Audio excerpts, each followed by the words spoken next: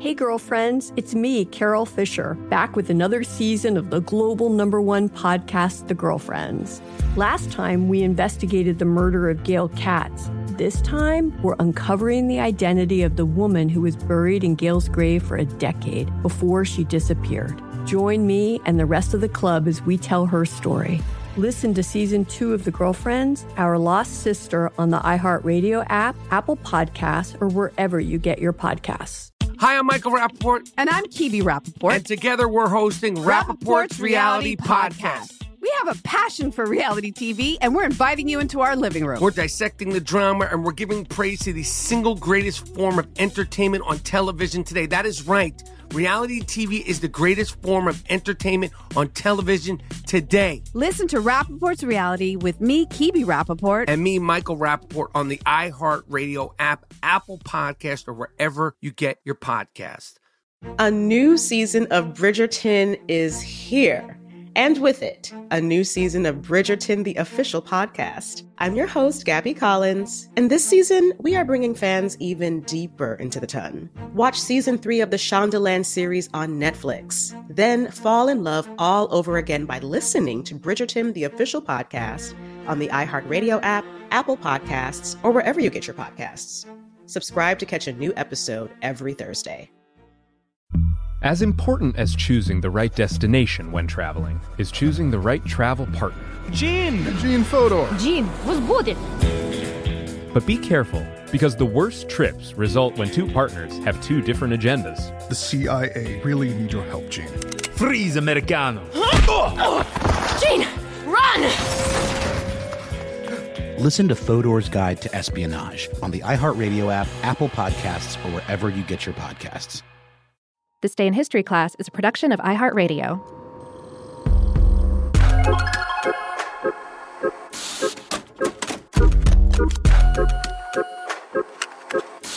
Hello, and welcome to This Day in History class, a show that digs deep into history to find a new gem every day.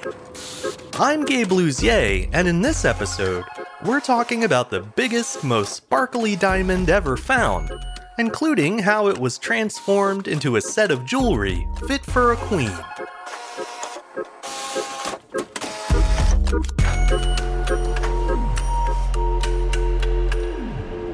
The day was January 26, 1905.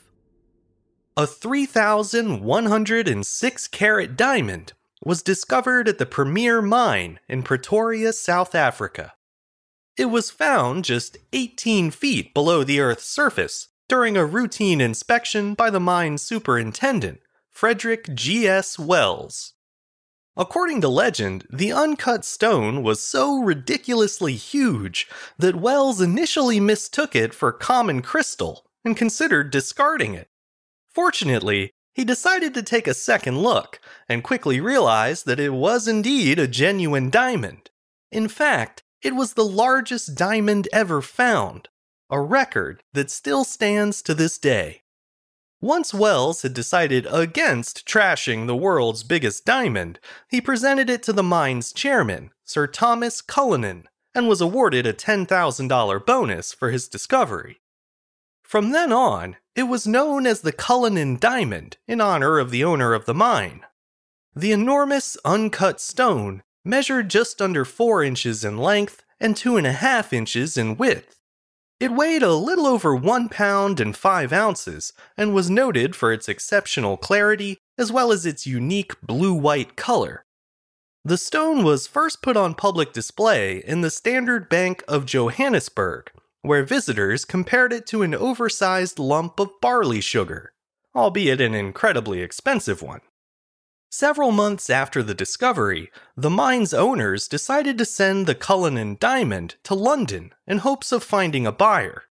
Of course, transporting such a high-profile precious stone was a risky prospect, so in order to deter would-be thieves, the Premier Mine Company staged an elaborate ruse.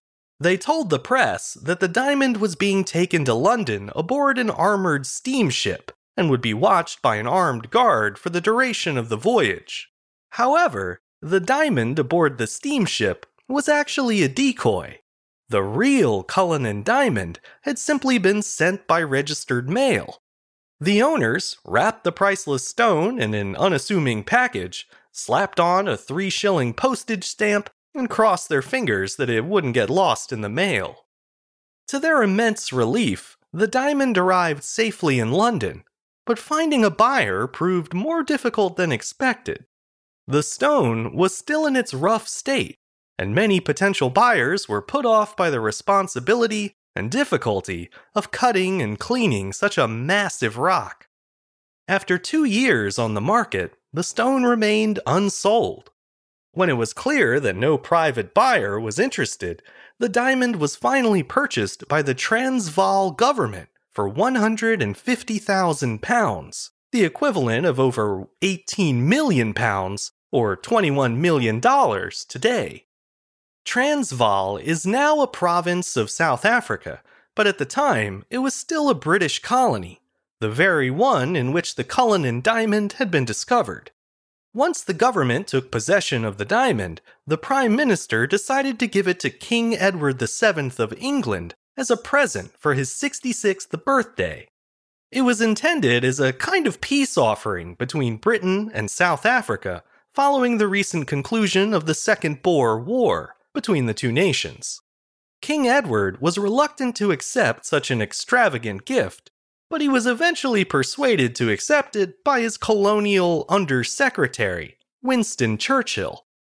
The diamond was escorted by police to Sandringham House in Norfolk, where it was presented to the king on his birthday, November 9th, 1907. Early the next year, King Edward decided it was finally time to cut the rough diamond into a series of brilliant gemstones. There was no one better suited for the considerable challenge than the renowned Asher brothers of Amsterdam, the leading diamond cutters of the early 20th century. Once again, some crafty subterfuge was used to transport the diamond safely. The Royal Navy pretended to ferry the stone across the North Sea, when in reality, Abraham Asher simply took a train from London to Amsterdam while carrying the diamond in his coat pocket. When it arrived at the jeweler's studio, experts spent several weeks considering the best approach for cutting it. The groove for the first cut took 4 days to prepare, and when Joseph Asher attempted to make it, the steel cleaving knife broke on the very first blow. A second attempt was made on February 10th, 1908, and this time, Asher managed to split the stone in 2, though when he did so, he reportedly fainted from nervous exhaustion. Over the next 8 months, a 3-man team of specialists worked for 14 hours a day to cut out and polish 9 large gemstones from the original diamond. Known more for their technical skill than their creativity, the Ashers assigned each stone the name of Cullinan plus a Roman numeral from 1 to 9. The largest of the stones, Cullinan 1 and 2, were formally presented to King Edward on November 21st, 1908, just a little over a year after he had first received the original diamond. The larger of the two, Cullinan 1, is nicknamed the Star of Africa. At 530 carats, it's the largest colorless cut diamond in the world, and was later fitted in the royal scepter of the British Crown Jewels. The second largest stone, Cullinan 2, is known as the second or lesser Star of Africa, and comes in at a hefty 317 carats. It was later set in the imperial state crown, which is still used at the coronations of British monarchs. Both the crown and the scepter are now on public display in the Jewel House inside the Waterloo Barracks of the Tower of London. As for the other 7 Cullinan diamonds, Edward VII initially took only 2 of them. The other 5 were given to the Ashers as a fee for cutting the original rough stone. In addition, the jewelers were also allowed to keep another 96 smaller diamonds, which were cut from the original Cullinan piece, as well as 9 carats worth of unpolished fragments. Not a bad haul for 8 months' work. Eventually, the South African government reacquired the 5 large stones left with the Ashers and presented them to Queen Mary in 1910 as a way to mark the formation of the Union of South Africa that same year. That means that all 9 Cullinan diamonds are back under British ownership. Cullinan 1 and 2 remain in the Tower of London when not in use, but the other 7, Cullinan 3 through 9, are part of the personal jewelry collection of Queen Elizabeth II, who inherited them from Queen Mary in 1953. Of course, if jewelry's not your thing, you can always visit the Cape Town Diamond Museum in South Africa. They have a life-size replica of the uncut Cullinan diamond, and some would say it's just as impressive as any fancy crown or scepter. Although, if you get there and find that you don't agree, try to keep it to yourself. No need to be rude. I'm Gabe Luzier, and hopefully you now know a little more about history today than you did yesterday.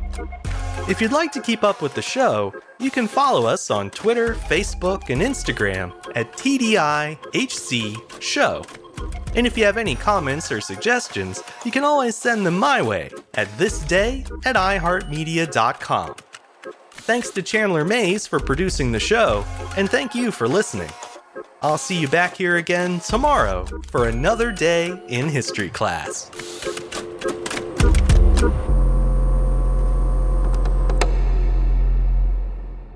For more podcasts from iHeartRadio, visit the iHeartRadio app, Apple Podcasts, or wherever you listen to your favorite shows. Hey, girlfriends, it's me, Carol Fisher, back with another season of the global #1 podcast, The Girlfriends. Last time, we investigated the murder of Gail Katz. This time, we're uncovering the identity of the woman who was buried in Gail's grave for a decade before she disappeared. Join me and the rest of the club as we tell her story. Listen to Season 2 of The Girlfriends, Our Lost Sister on the iHeartRadio app, Apple Podcasts, or wherever you get your podcasts. Hi, I'm Michael Rappaport. And I'm Kibi Rappaport. And together we're hosting Rappaport's Reality Podcast. We have a passion for reality TV, and we're inviting you into our living room. We're dissecting the drama, and we're giving praise to the single greatest form of entertainment on television today. That is right.